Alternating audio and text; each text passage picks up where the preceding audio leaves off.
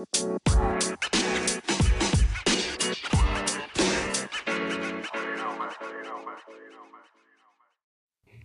and now to our final upper limb joint, which will be the hand and the wrist.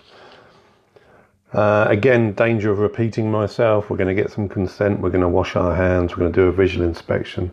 We're going to take a history, and then we're going to look, feel and move. So we're going to inspect the hand and wrist initially, focusing on the affected side, but obviously also comparing to the non-affected side. We're going to inspect the dorsum and the palmar aspect of the hands, and we're looking for the usual things like bruising, swelling and deformity.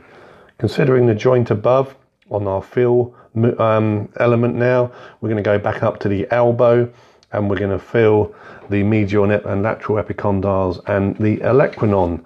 There is no joint below, so we now feel the wrist and hands. So we're going to palpate the carpal bones in the wrist, the affected side. We're going to palpate the metacarpals in the hand.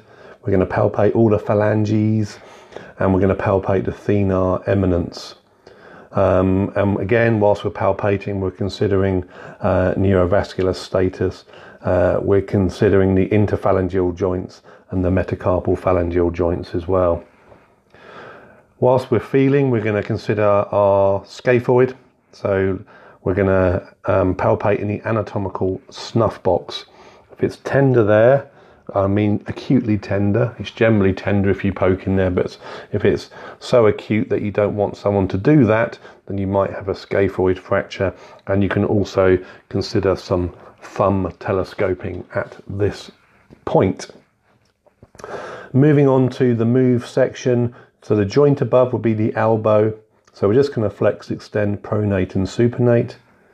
There is no joint below, so we're going to now move the wrist and the fingers. So we're going to wrist extend, actively, passively and resisted.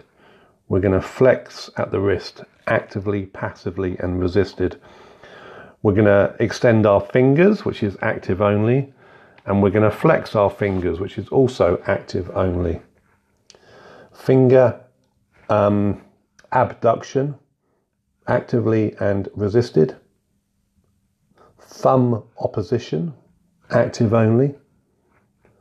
And thumb abduction and adduction, which is actively, passively and resisted. And finally, we're going to do some radial and ulnar deviation, which is actively, passively and resisted.